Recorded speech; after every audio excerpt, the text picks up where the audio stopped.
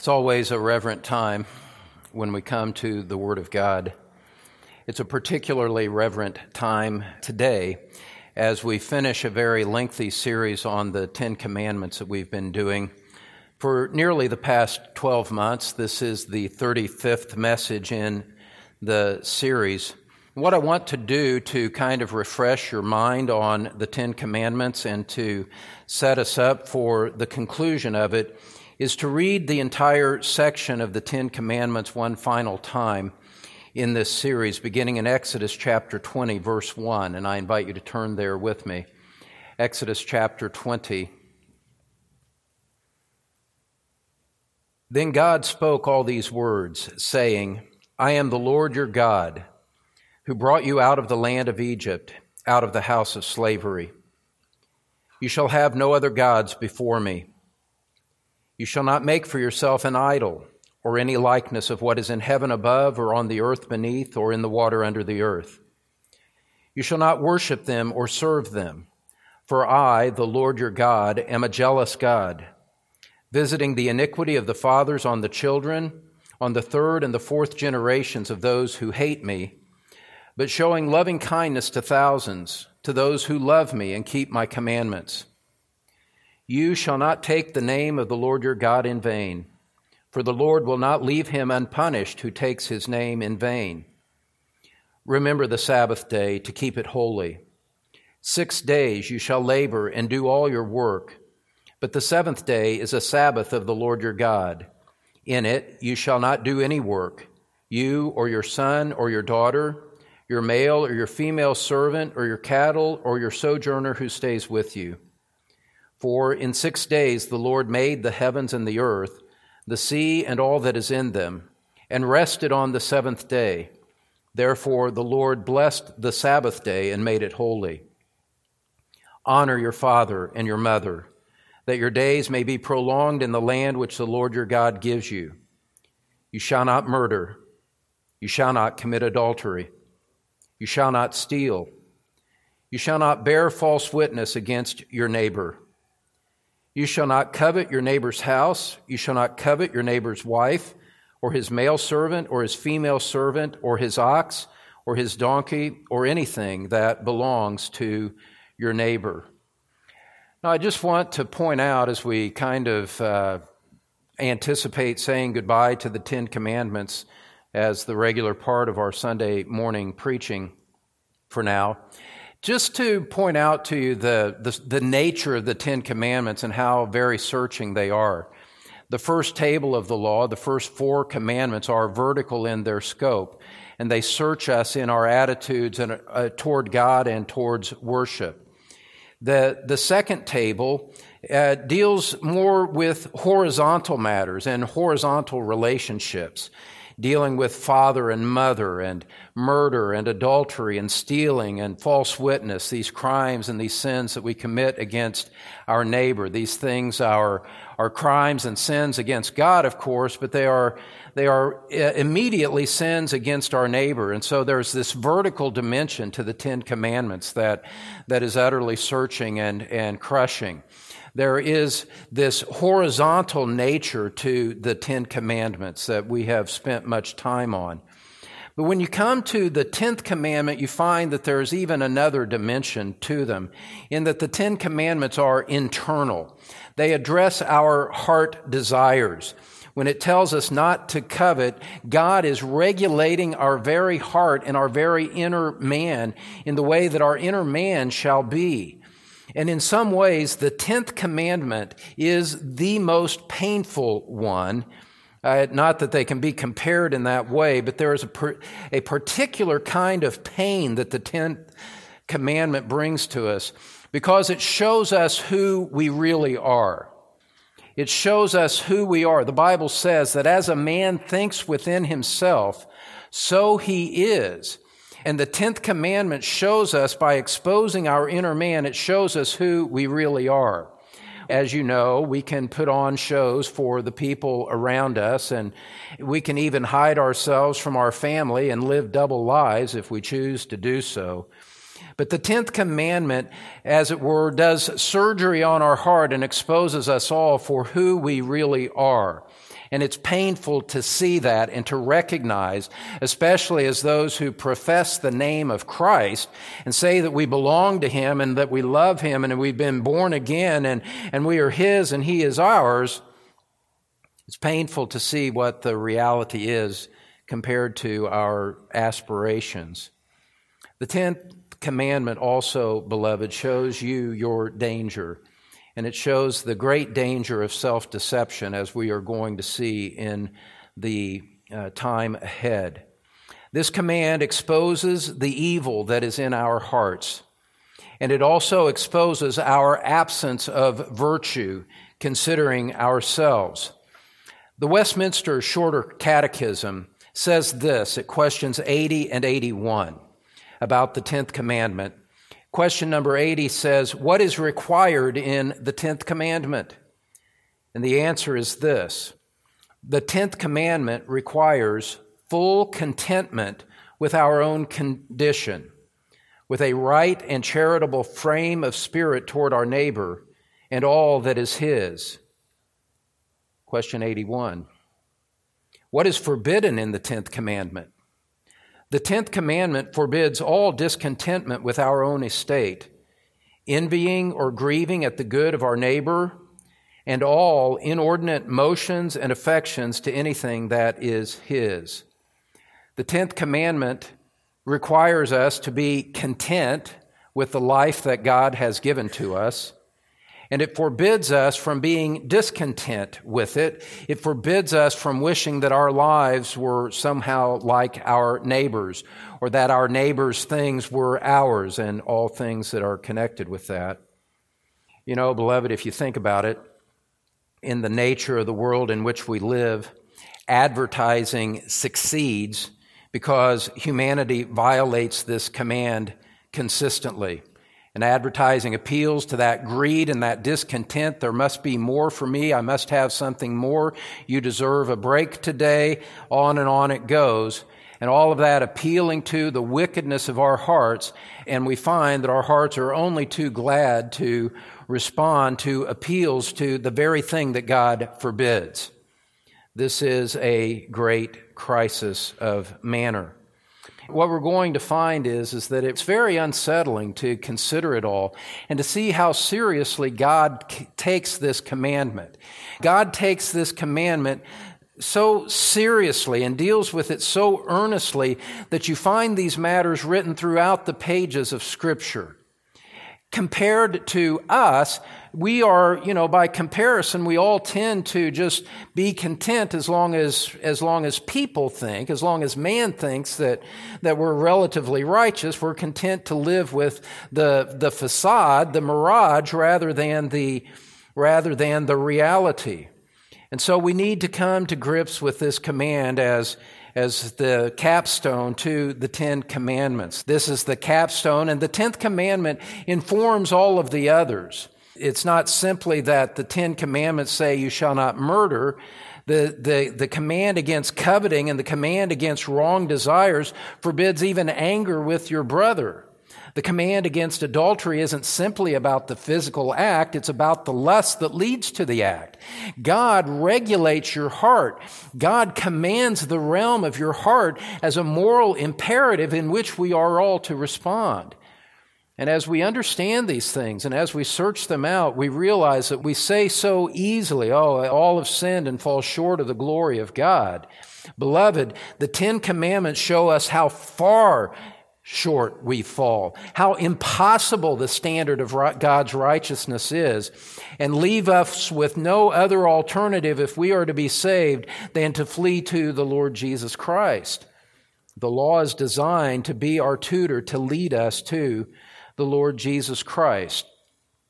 And so what I want to do today in this final message titled Evil Desires and You, I could have titled it A Command Against Discontentment, is to just walk you through a number of scriptures without really even a whole lot of commentary necessarily, to just lay this before you and to draw out some matters of eternal consequence and of eternal of eternal danger for us in the room here even today. So let's start with this first point and just make this simple point that Scripture condemns a discontented heart. Scripture condemns a discontented heart, or a covetous heart, you might say. This command forbids us from being discontent with our lot in life. And the rest of Scripture does also. Let's spend some time in the New Testament and let the Bible interpret this commandment for us. Turn in your Bible to the Gospel of Mark chapter 7. The Gospel of Mark chapter 7.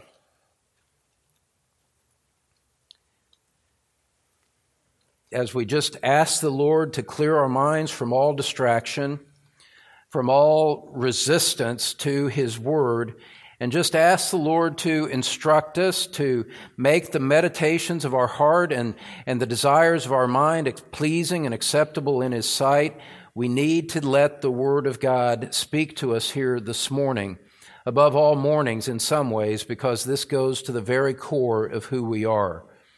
Scripture condemns a covetous heart. Mark chapter 7, verse 21. Jesus says, and let's start in verse 20.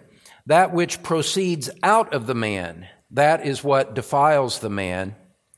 For from within, out of the heart of men, proceed the evil thoughts, fornications, thefts, murders, adulteries. It reads like a summary of the Ten Commandments, doesn't it?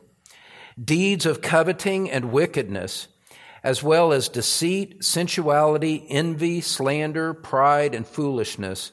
All these evil things proceed from within and defile the man. That verse, that text, teaches us that God equates coveting as being as much a violation of His law as fornication, theft, murders, and adulteries. It's classed in that same way. God does not make the nice classifications, a difference of inner sins versus external sins that we like to make in our minds. And because I haven't committed this particular act in my flesh, therefore I must be righteous. God has nothing to do with that. Christ warns us. Christ condemns us. Christ tells us that evil things come out of the heart of men. And all of our hearts are deceitful, Jeremiah says. Jeremiah 17, verse 9. The heart is deceitful above all else and is desperately wicked. Who can understand it? And so God is not impressed with the righteousness of man. Far to the contrary. God shows us in His Word what He thinks about the hearts of men. Now, keeping focused on the sin of covetousness in particular, turn over to 1 Corinthians chapter 6. 1 Corinthians chapter 6, just after the book of Romans. If some of you are still getting acquainted with your Bible, maybe you're a new believer, that's all right.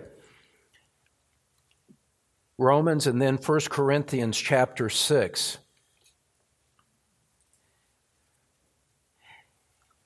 The Bible says, "Do you not know that the unrighteous will not inherit the kingdom of God?" Unrighteous people don't go to heaven. They go to hell as the just punishment for their sin. And so Paul warns us, given the gravity of the danger of not inheriting the kingdom of God, he warns us about the possibility of self-deception and the practice of sin that shows that one does not belong to the kingdom. So he says, there in the middle of verse 9, "Do not be deceived. Neither fornicators, nor idolaters, nor adulterers, nor effeminate, nor homosexuals, nor thieves, nor the covetous, nor drunkards, nor revilers, nor swindlers will inherit the kingdom of God." A covetous heart is equated with an unrighteous heart. It is equated, a covetous person is identified as someone who is not going to heaven in that state. And so covetousness is equated with unrighteousness. turn to the right in your Bibles a little further to the book of Ephesians as well. Ephesians chapter 5, verse 3. Ephesians chapter 5, verse 3. The Apostle Paul, again writing under the inspiration of the Holy Spirit, leaving us thus with the very Word of God, says, immorality or any impurity or greed must not even be named among you as is proper among saints. And there must be no filthiness and silly talk or coarse jesting, which are not fitting, but rather giving of thanks.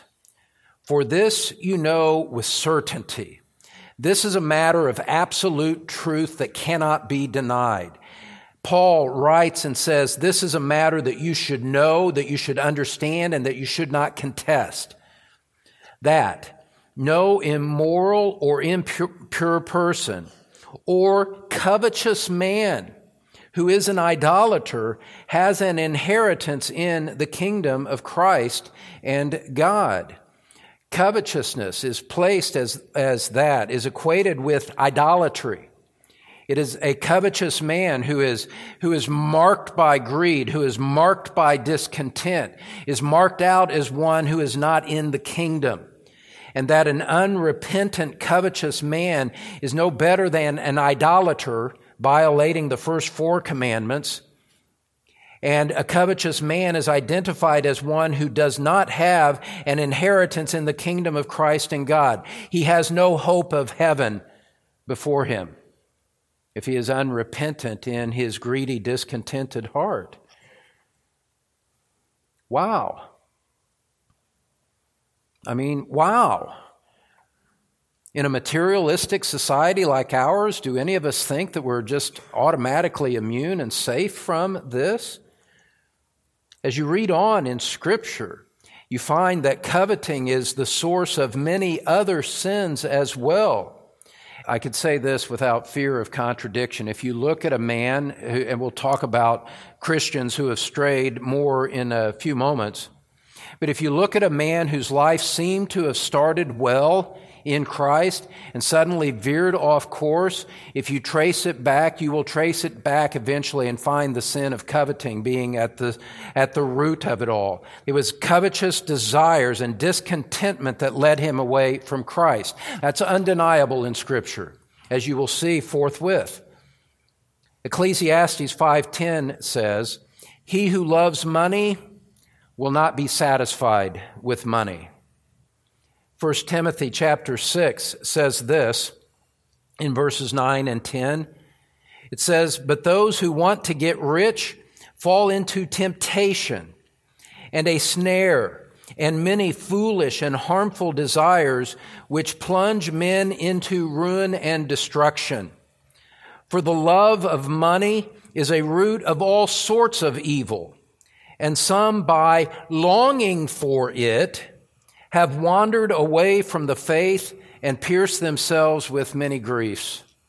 By longing for the money, not by having it, by longing for it, by wanting it, by being discontent and saying, "I must have more." Paul says they've wandered away from the faith, and their lives bear the wounds of having pierced themselves with many griefs. They did it to themselves because they did not watch over their covetous heart and repent of it. Paul gives a practical example of it in the last letter he wrote shortly before his execution, when he said, Demas, who used to be a trusted confidant of his, a trusted helper of Paul's, Demas, having loved this present world, has deserted me.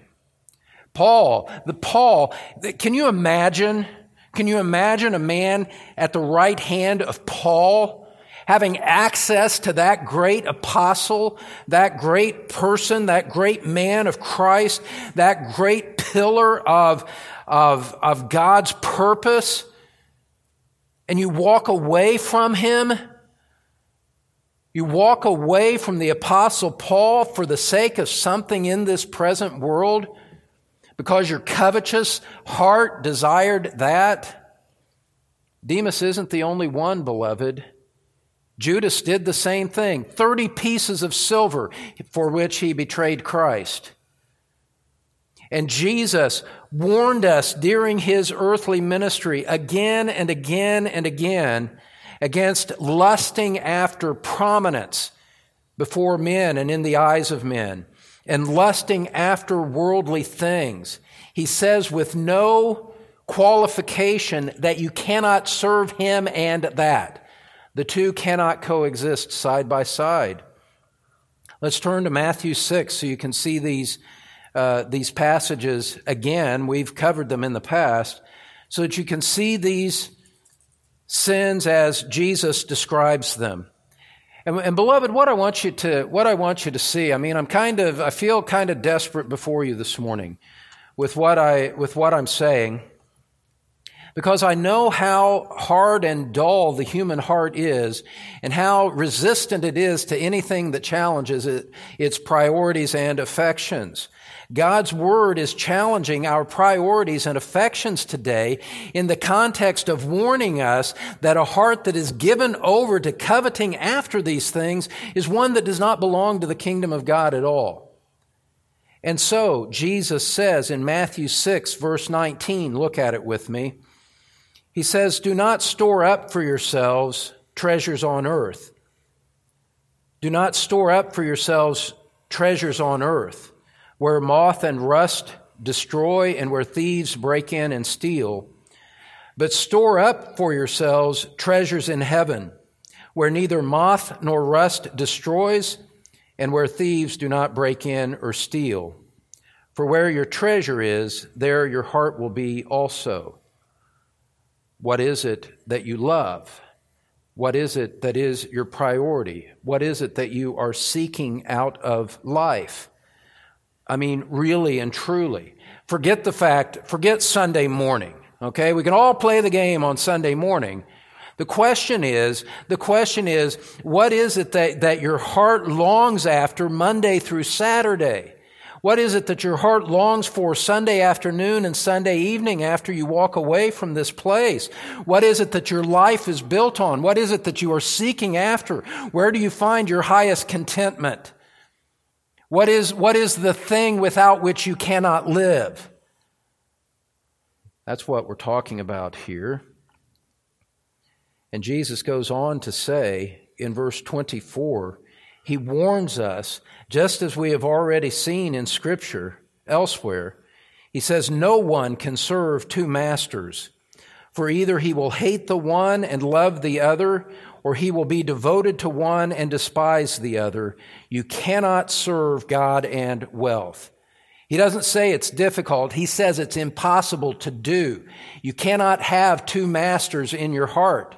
You can't be greedy for the things of the world and also be one who is longing after communion with Christ. These two things are mutually exclusive, he says. And so he warns us about it. He warns us not to watch our heart, to look at our heart, that we're not preoccupied with the things of this world. He goes on. Look over, well, you don't need to turn there. I'll just say this. You remember the parable of the sower? He sowed some seed. He went out sowing seed. Some of it fell on the hard path. Birds ate it up. Some of it fell in the weeds, got choked out. Others fell on rocky soil, sprung up quickly, but, quickly withered away. And then some fell on the good soil and brought forth fruit 30, 60, 100-fold. You remember that in Matthew 13. Well, in the midst of that, in Matthew 13, Jesus explained the parable, and he said, "The one on whom seed was sown among the thorns, this is the man who hears the word, and the worry of the world and the deceitfulness of wealth choke the word, and it becomes unfruitful." That the deceitful illusion of pursuing the good life now, your best life now, Jesus says that chokes out the word and actually proves someone not to be a disciple at all.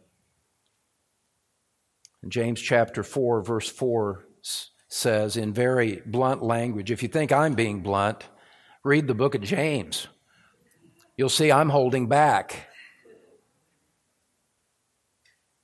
James chapter 4, verse 4 says, "You adulteresses, do you not know that friendship with the world is hostility toward God?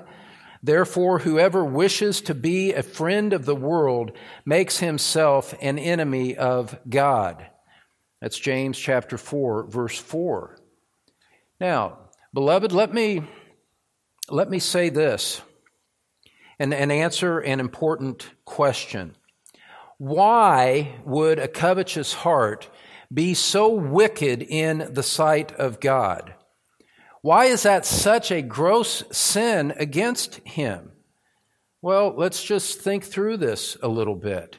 You know, that relentless desire for more. I've got to have more. That I want what He has.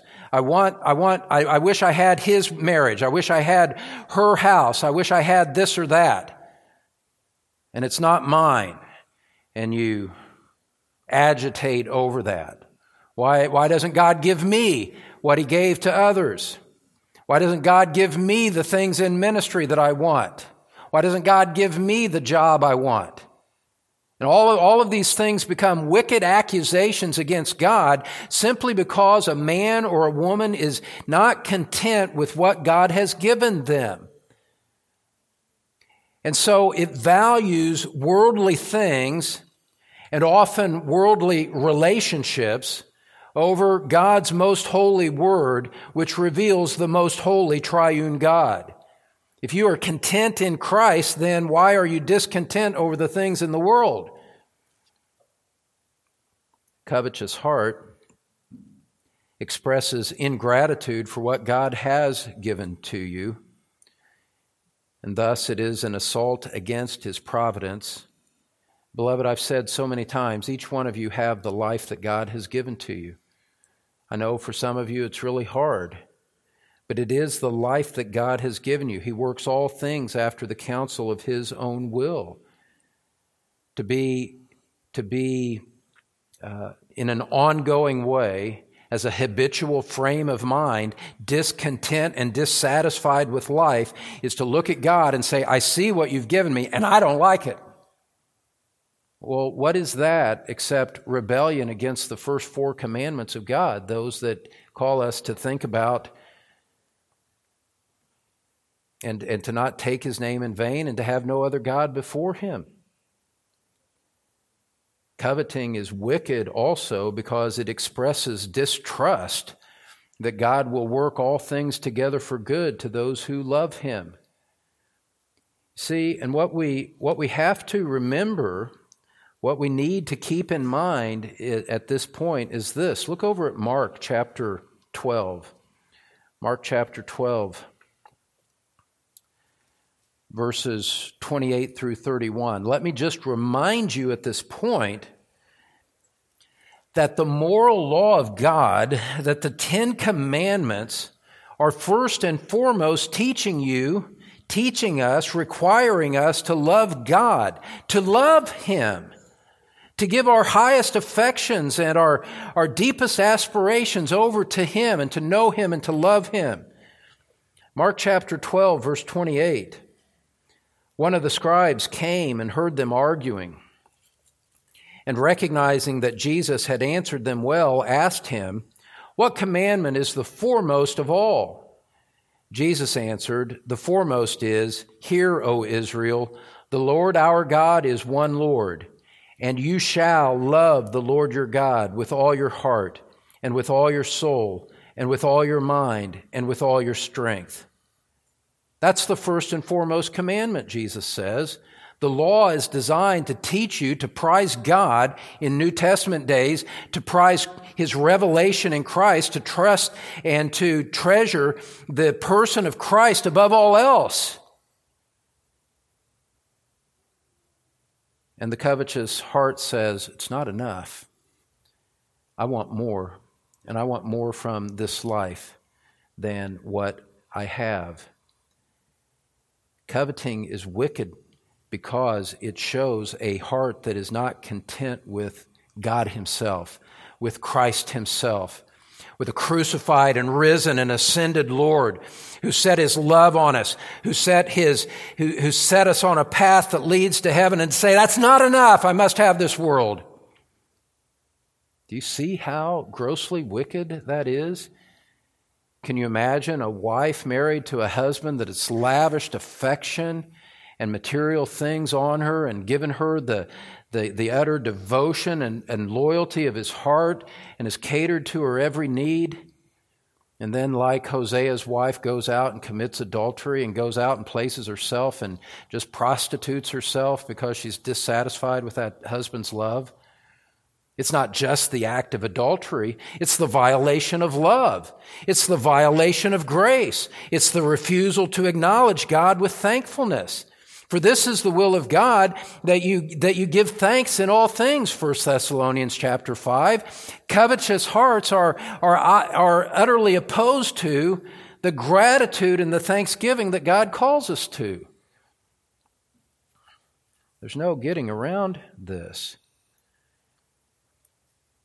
Coveting is wicked because it shows that our hearts are set on earth, not on the things of heaven. Listen to what the Apostle Paul said. I'll just read it to you from Philippians chapter 3. Philippians chapter 3.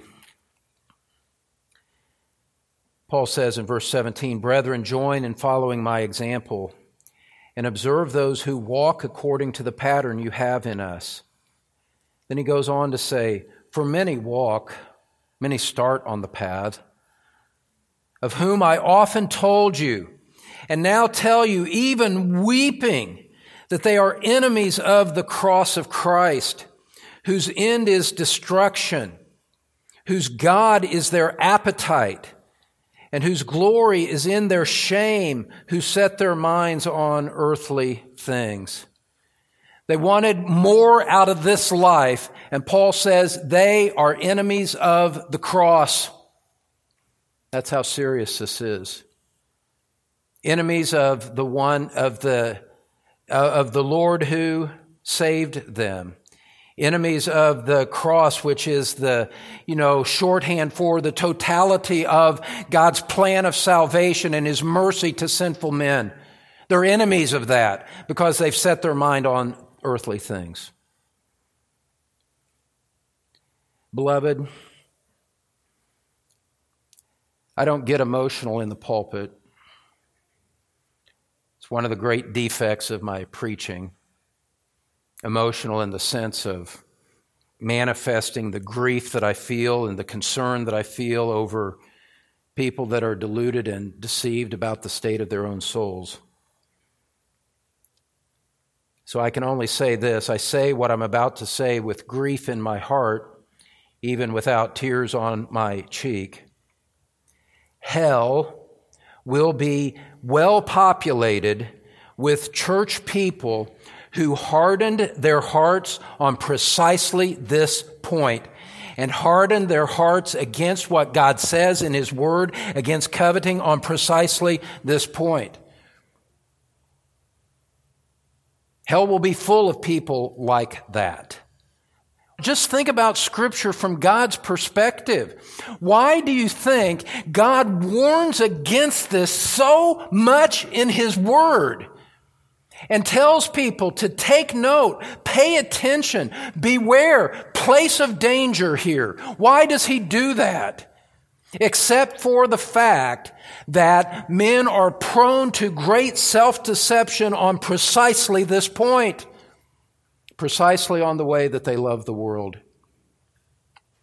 Content with an external form of religion that is devoid of a preeminent love for Christ and a searching after him and a serving him with life.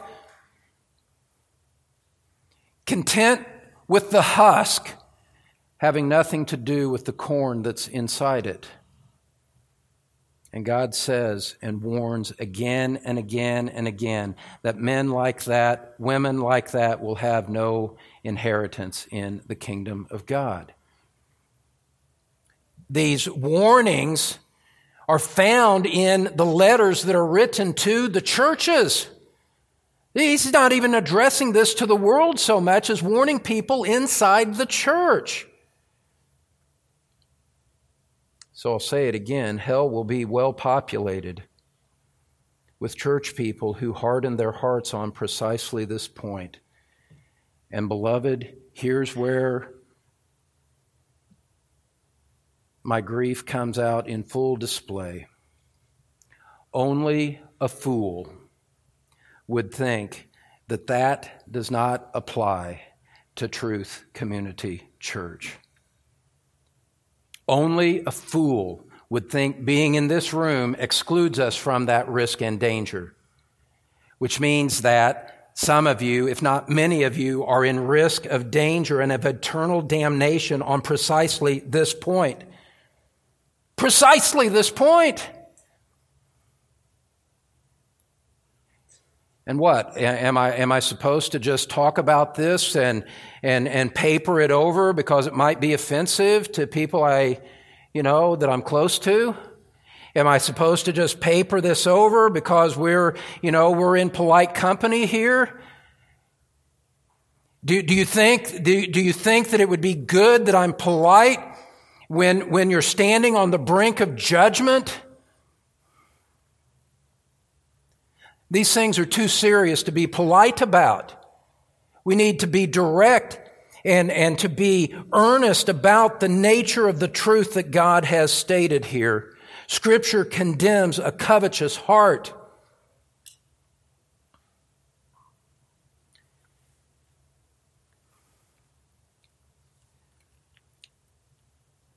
It's in God's Word. I'm not making this up. I'm not making this up. This is not my mind that is being expressed here. This is God expressing His mind to you through His Word.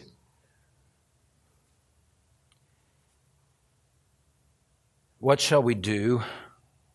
What shall we do in light of the way that Scripture condemns a covetous heart, in light of our being prone to self-deception on this very point, knowing that our own hearts can be our own worst enemies because they are so deceitful, knowing that our own hearts flatter us and tell us how good we are when God says the exact opposite? What are we to do? Well, look over at Psalm 19. Psalm 19, verse 12. The thing that you do is that you cry out vertically to God for mercy, for God to help you. The answer is not to try harder, but to realize that your condition and your danger is so great that the only thing to do is to cry out to God for mercy and help, and for deliverance and salvation from the wickedness that's inside your own heart that you don't even have the capacity to recognize on your own. Look at Psalm 19, verse 12. David says with poignant brevity, he says, "Who can discern his errors? Acquit me of hidden faults." God, in light of all that your word says, who can figure themselves out? Who can see this for the way that it really is? And so, God, have mercy on me and forgive me of the faults that I don't recognize in myself. And he goes on and he continues to pray, asking God to purify and to direct the very thoughts and intentions of his heart. Just as we read in Hebrews 4, verse 12, the Word of God is able to judge the thoughts and intentions of the heart. Here, David is praying that God would help him with the thoughts and intentions of his heart. When he says in Psalm 19, verse 13, "Also, keep back your servant from presumptuous sins. Let them not rule over me. Then I will be blameless, and I shall be acquitted of great transgression. O God, let the words of my mouth and the meditation of my heart be acceptable in your sight, O Lord, my rock and my redeemer. God, help my heart. Help my heart. Look at what I've loved. Look at what I've served over the course of my decades, Lord. Look on me and have mercy on me. My whole life has been a violation of the 10th commandment, some might say. You know what? It is precisely at this point that the Apostle Paul himself was converted. Read it in Romans chapter 7. He said, I thought I was righteous until I realized the implications of what the law meant when it said, you shall not covet. Then I was undone. Then I knew I was ruined. This very commandment that we are considering here today is the commandment that pierced the heart of an apostle. Do we think we're better than him? Do we think we're more discerning than Paul was? Are we so clear on our own condition that this is not a threat to us, to you, to me? In like manner, in similar manner, Jesus Christ taught us to pray in Matthew 6, verse 13. Do not lead us into temptation, but deliver us from evil. God, look at my heart. Look at the warnings in your own word about a covetous heart, oh God. Look at your word which says my heart is deceitful and is capable of great acts of self-deception. Look at the eternal state of my soul. Father, look at your own appointment of hell as the just condemnation of the guilty. Look at my guilty soul. Look at my self-deception. And God, how am I ever to find my way out of this if you don't help me? And you flee to Christ for mercy. And you beg him with a sense of great urgency. Help me. Your word frightens me. My own life frightens me. My self-deception frightens me. God, I need help.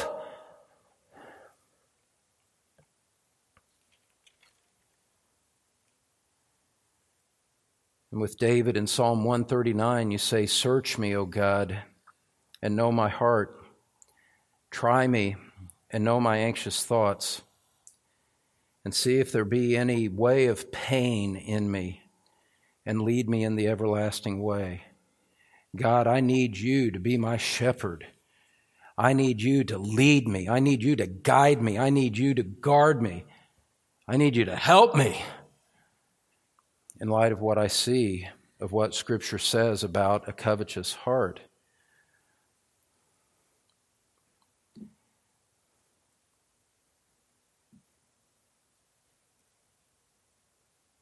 All you can do in a pulpit is lay it forth to the best of your ability and trust the Spirit of God to do the work that you can't do on your own. That's the point that we're at here, beloved. This commandment against coveting exposes our helplessness. A.W. Pink says this in his book on the 10 Commandments. Listen closely.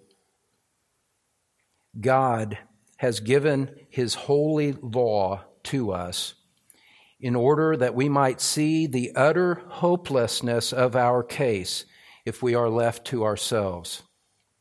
This he has done in order to shut us up to Christ and the magnitude of his grace toward repentant sinners who will believe on his beloved Son, the Son who perfectly obeyed the law and in whom the Father is well pleased.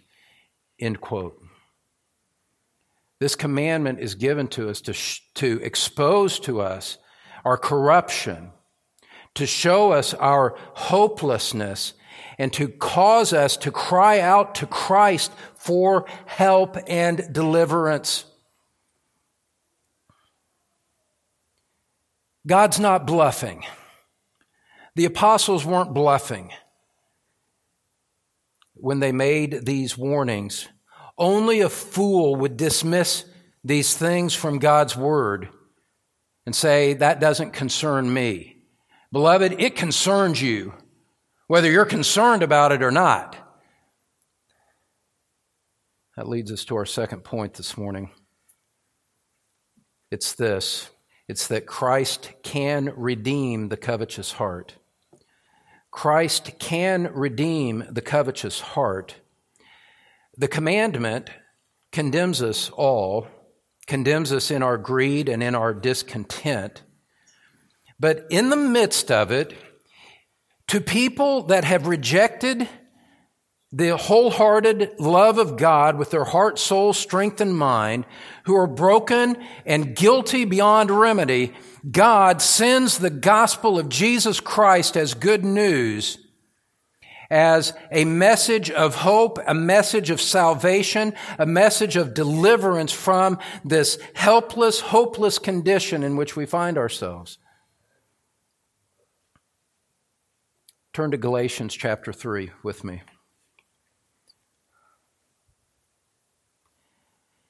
Galatians chapter 3, where we read this, where we see the condemnation of the law of God, and we see His provision for an answer to be delivered from the guilt and condemnation that His law imposes upon us. Galatians chapter 3, verse 10. For as many as are of the works of the law are under a curse. For it is written, Cursed is everyone who does not abide by all things written in the book of the law to perform them. Beloved, apart from Christ, we're cursed. God has cursed us for our disobedience to His law. He's not messing around.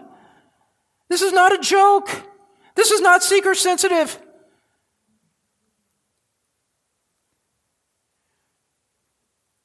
He goes on in verse 11 and says, Now that no one is justified by the law before God is evident.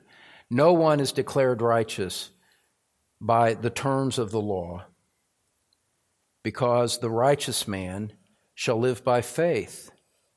Your obedience cannot get you into heaven. It's too late for that. Only something outside of you can deliver you.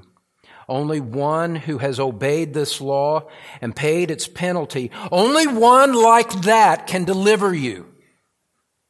And that person is the Lord Jesus Christ. Verse 12, the law is not of faith. On the contrary, he who practices them shall live by them. Verse 13, but Christ redeemed us from the curse of the law, having become a curse for us. For it is written, Cursed is everyone who hangs on a tree, in order that in Christ Jesus the blessing of Abraham might come to the Gentiles, so that we would receive the promise of the Spirit through faith. The greatness of God is seen in the majestic holiness of His law. But then in somehow in an even more surpassing way, the glory of God is seen in the revelation of the gospel, that He sent Christ to redeem guilty sinners like us, that Christ became flesh in order to bear our sin at the cross, in order to fulfill the law on our behalf in His earthly life, in an utter act of love and grace that no human mind will ever be able to measure. Christ in love did that for guilty ones like you and me. There is a way out. There is a way of deliverance from your covetous heart. It's in Christ. It's freely offered as a gift. But, beloved, that gift is received through a repentant faith that rejects the world, that confesses sin, that acknowledges, Lord, I have coveted everything but you. Have mercy on me, the sinner.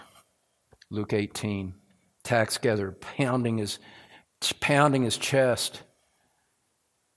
Have mercy on me. Jesus Christ kept God's law with perfect inward obedience. He never coveted once.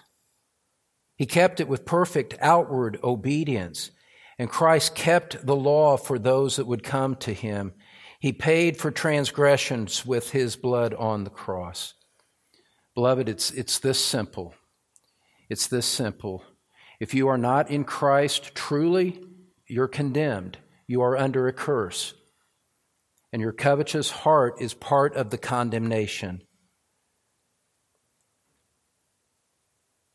If you turn to Christ, if you are in Christ, God takes the curse that was on you and it was applied to Christ at the cross, where he bore that curse on our behalf so that we could be delivered from it, brought out from underneath it, and have the blessing, the position of blessing that Abraham himself enjoyed instead. A curse for a blessing. God in exchange for your covetous heart. Christ in exchange for your covetous heart. What will it be? Answer carefully, beloved. Answer well. Your eternal destiny is right before you. If you are in Christ today, do you see what profound gratitude ought to mark you no matter what your earthly circumstances might be? To be delivered from so great a corruption as your covetous heart, to be delivered from so great a peril as death and hell, to be delivered from that and to be in him? Lord, put me in a corner with a piece of bread. That's far more blessing than I deserve. I want no else but Christ, you say. And if you are in Christ, beloved, there is a way forward. The path of obedience is laid forth before you in God's Word. Turn to 1 Timothy chapter 6. 1 Timothy chapter 6.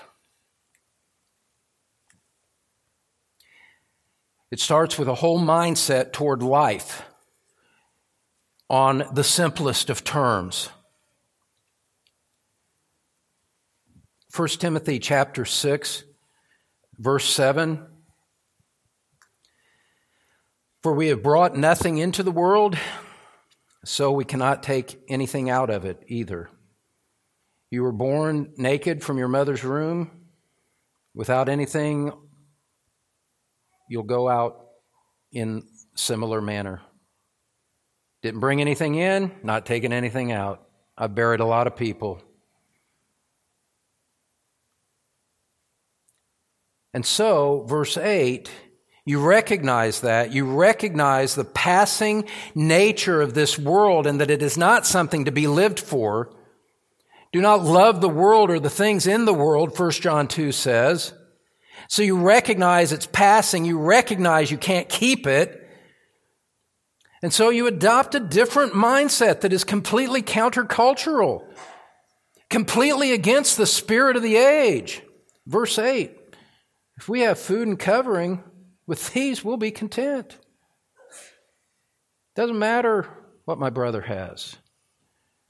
Doesn't matter what I thought I wanted. You know what? Today I've got food and a roof over my head. Praise the Lord. That's what I need. To depart from that, verse 9, but those who want to get rich fall into temptation and a snare and many foolish and harmful desires which plunge men into ruin and destruction. For the love of money is a root of all sorts of evil, and some by longing for it have wandered away from the faith and pierced themselves with many griefs. Hebrews chapter 13, verse 5.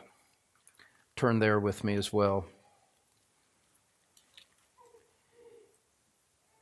Hebrews 13, verse 5.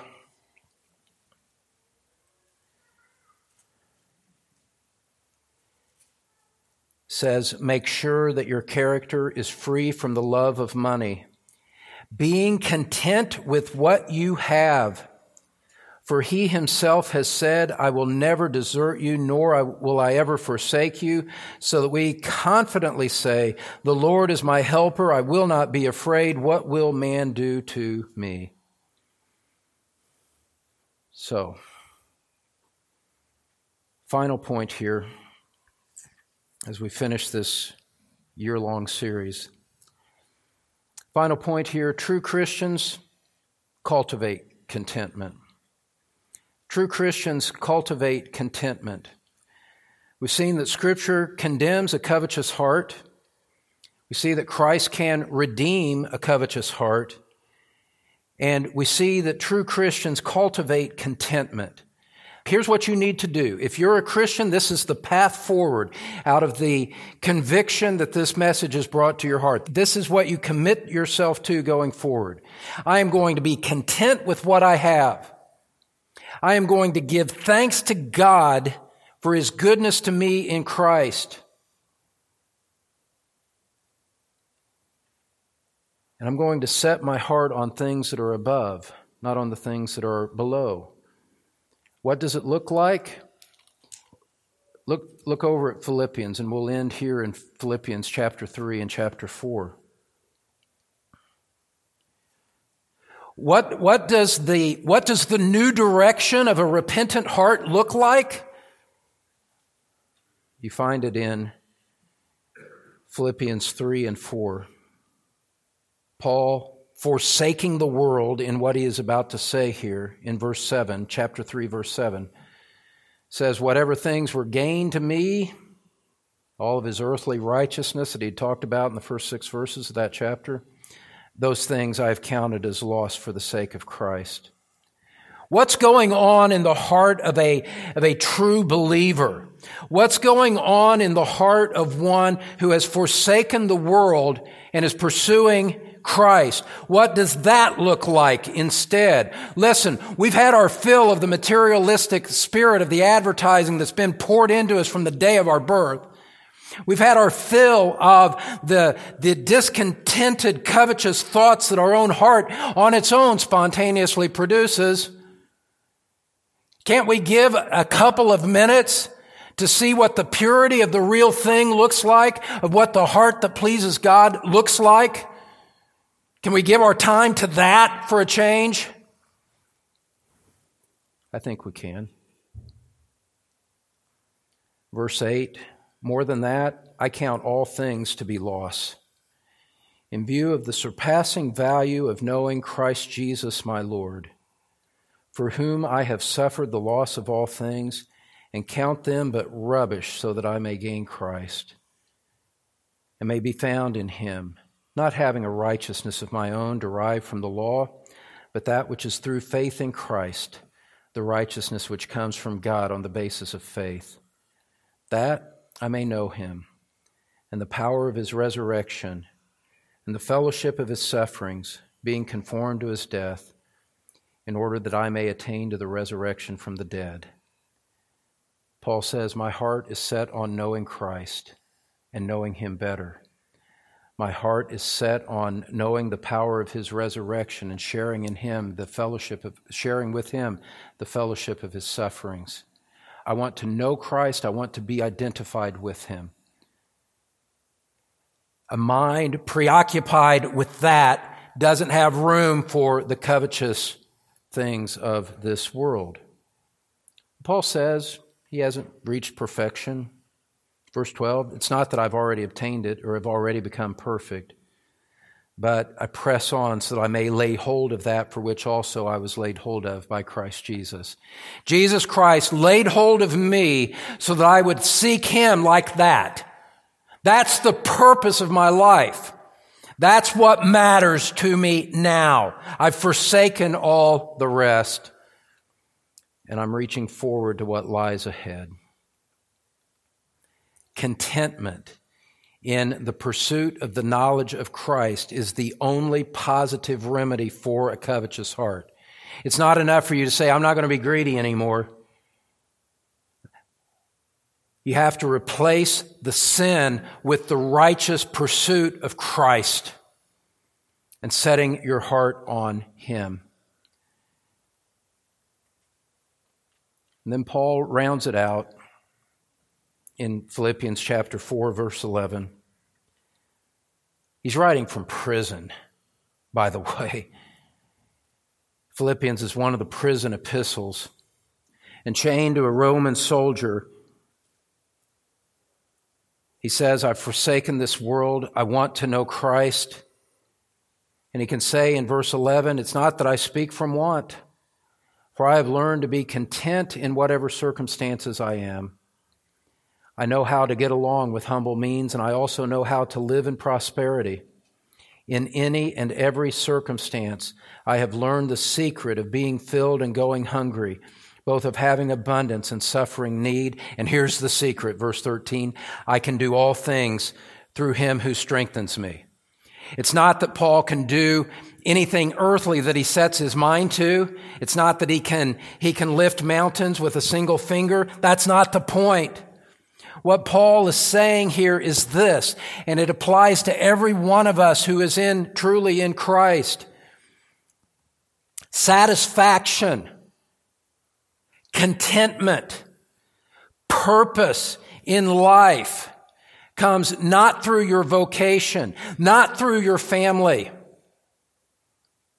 not through your wealth, not through your health, none of that stuff. Not through your boyfriend, your girlfriend, none of that stuff is the ultimate source of contentment. Not your parents, not your children, not your grandchildren. We have to forsake all of that as what gives us the ultimate contentment in our hearts. Because all of that stuff, sooner or later, beloved, it's all going to be gone. The children grow up and they move out. Friends fail me, foes assail me. The stock market collapses, business goes bad. You can't count on any of that. And it's foolish to do so. What Paul is saying here when he says, I can do all things through him who strengthens me, he says, whether I have a lot or I have lack, whether I've got an abundance or I'm suffering need, it's Christ. It's Christ in me. It's Christ with me. It's Christ for me. And that meets every situation. That's where I find my contentment. My contentment, my identity, everything that I treasure ultimately is in Christ and in Christ alone. If I have Christ, I have everything I need for a time of want. And if I have Christ in a time of abundance, I have something that surpasses the earthly plenty that the Lord has seen fit to bless me with. Beloved, I ask you, for you, is it Christ in you? Is it Christ with you? Is it Christ for you that meets your every situation? If it's not, you're living in a covetous heart. You are a covetous person if your answer to that is not yes. And if we're in Christ, then we can say with the psalmist in Psalm 23, I fear no evil, for you are with me.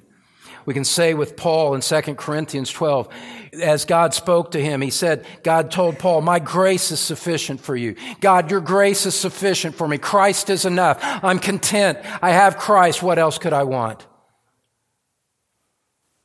Beloved, Christ did not save you.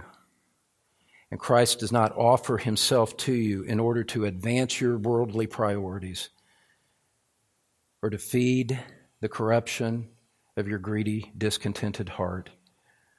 Christ came to deliver you, to deliver me from sin, that we would find our joy and our deepest satisfaction and contentment in him.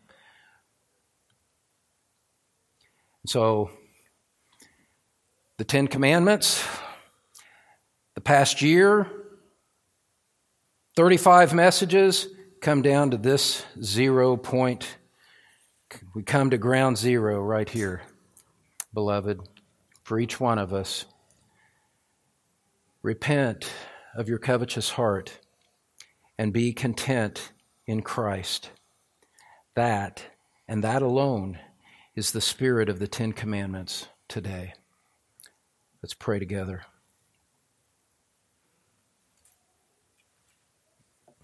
Gracious Father,